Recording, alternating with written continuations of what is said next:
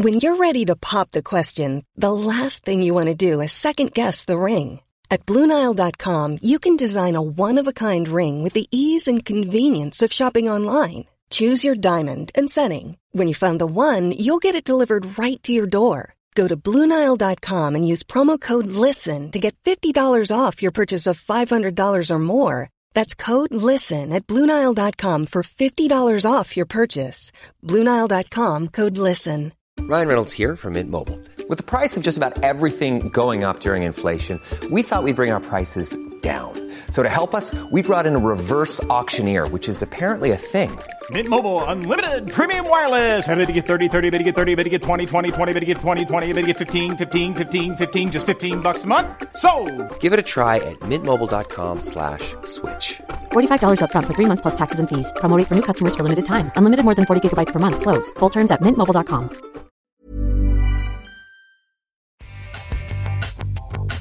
Hello and welcome back to the Paediatric Research Podcast. I'm Kerry Smith. On this show, diagnosis by computer.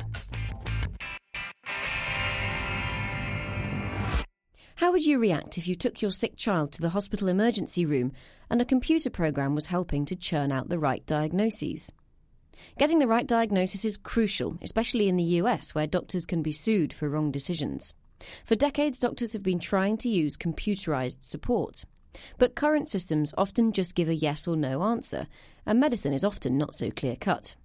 A team in Hanover, Germany, reported a new system in the journal Paediatric Research this month.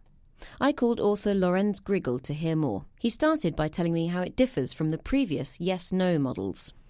It's a combination of three mathematical ideas called data mining techniques. So, for example, one method is called fuzzy technology, and this is a way of logic that can distinguish between yes and no. So if something is 75% yes, normal logic does fail, but fuzzy logic does work. I see. So can you give me an example of how you've factored that into your system then, in the clinical context?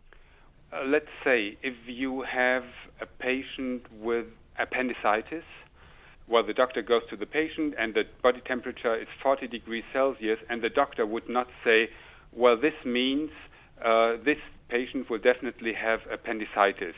But it gives him an idea that a certain diagnosis becomes more likely. So how does the system work then at the nitty-gritty level? What data do you feed into it? We use data that we also use in our emergency department. So for a child coming into our emergency department where the diagnosis is not clear at a glance, we use, for example, a blood count, we use dipstick analysis, we measure CRP, C-reactive protein levels in the blood, and then come to a diagnosis. So this laboratory plus clinical examinations like pain location, fever are included into this diagnostic machine. But as you say, doctors are taking most of those measurements when a child comes into the emergency room anyway. So what's the additional use of having a computerized diagnostic system? It's two things. First, the doctor comes to a diagnostic conclusion and he will not get a feedback whether or not this diagnosis is good or not. And this machine does give a feedback. So if I'm the doctor and I come to the diagnosis, this child must have appendicitis. And then it might be that surgery will be performed. In a clinical setting, it would be perfect if every diagnosis would be controlled by a second or even third or fourth doctor, especially if I'm a young doctor. So what this machine adds is first a feedback comparing your diagnostic suggestion with a computerized diagnostic suggestion. Second is that if you enter the values and as a doctor, you might get alternative diagnostic suggestions. And how well does it work then? You've trialled it out. Yes, we've tried the system, and currently it's that about 85 to 98% of the diagnostic suggestions are correct. I mean, that sounds quite impressive. Is it useful at that level of accuracy? Yes and no. So it's still a young system, and it's not finished yet. So currently, if we use it, it's good to have diagnostic suggestions. But, for example, the data entrance, which is 1 to 2 minutes, is still too much, and many doctors fear additional workload and do not like entering additional data. And let me ask you, as an aside, why did you choose the Pediatric Emergency Department as a trial location for this method? Because you could have used it anywhere, I suppose. Right. Well, first, I'm a pediatrician, and second is in the area of the emergency department where doctors have to decide very quickly, have to work very quickly. Mistakes do more easily happen than, for example, in the radiology or in the pathology department. And could you generalize this to other departments of the hospital, other clinical settings? Definitely. This is only the first pilot study. I think this method, this idea, would be ideal in many fields. For example, in the field of rare disease, which are often overseen. This would be, from my point of view, a good place for diagnostic support. Are you putting doctors out of their jobs here? No, definitely not. The diagnosis will always be in the hands of doctors, but I want support for the doctors. I'm a doctor, and in many situations I like to be supported, and I want all my colleagues around the world to be supported using computers. We're using computers everywhere day to day, and it's ridiculous not to use computers in medicine to support ourselves. Currently, the system uses blood and urine tests results, right, to come up with a diagnosis. Right. Do you think some other methods or other types of input might be possible in future? Right. This is an important question.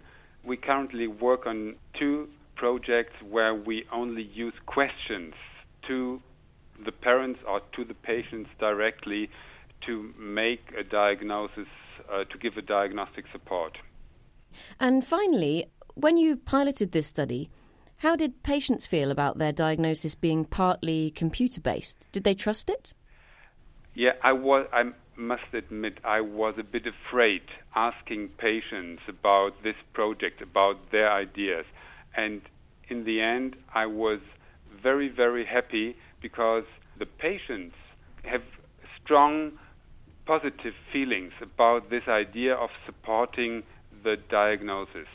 Patients know these days that doctors can fail. We are all humans, and to support the diagnostic quality is strongly supported by all patients, all parents I've met. That was Lorenz Griegel in Hanover. Lorenz's article is online at nature.com/PR.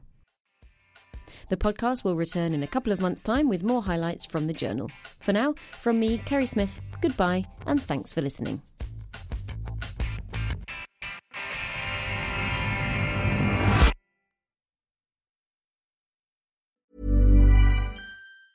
Even when we're on a budget, we still deserve nice things.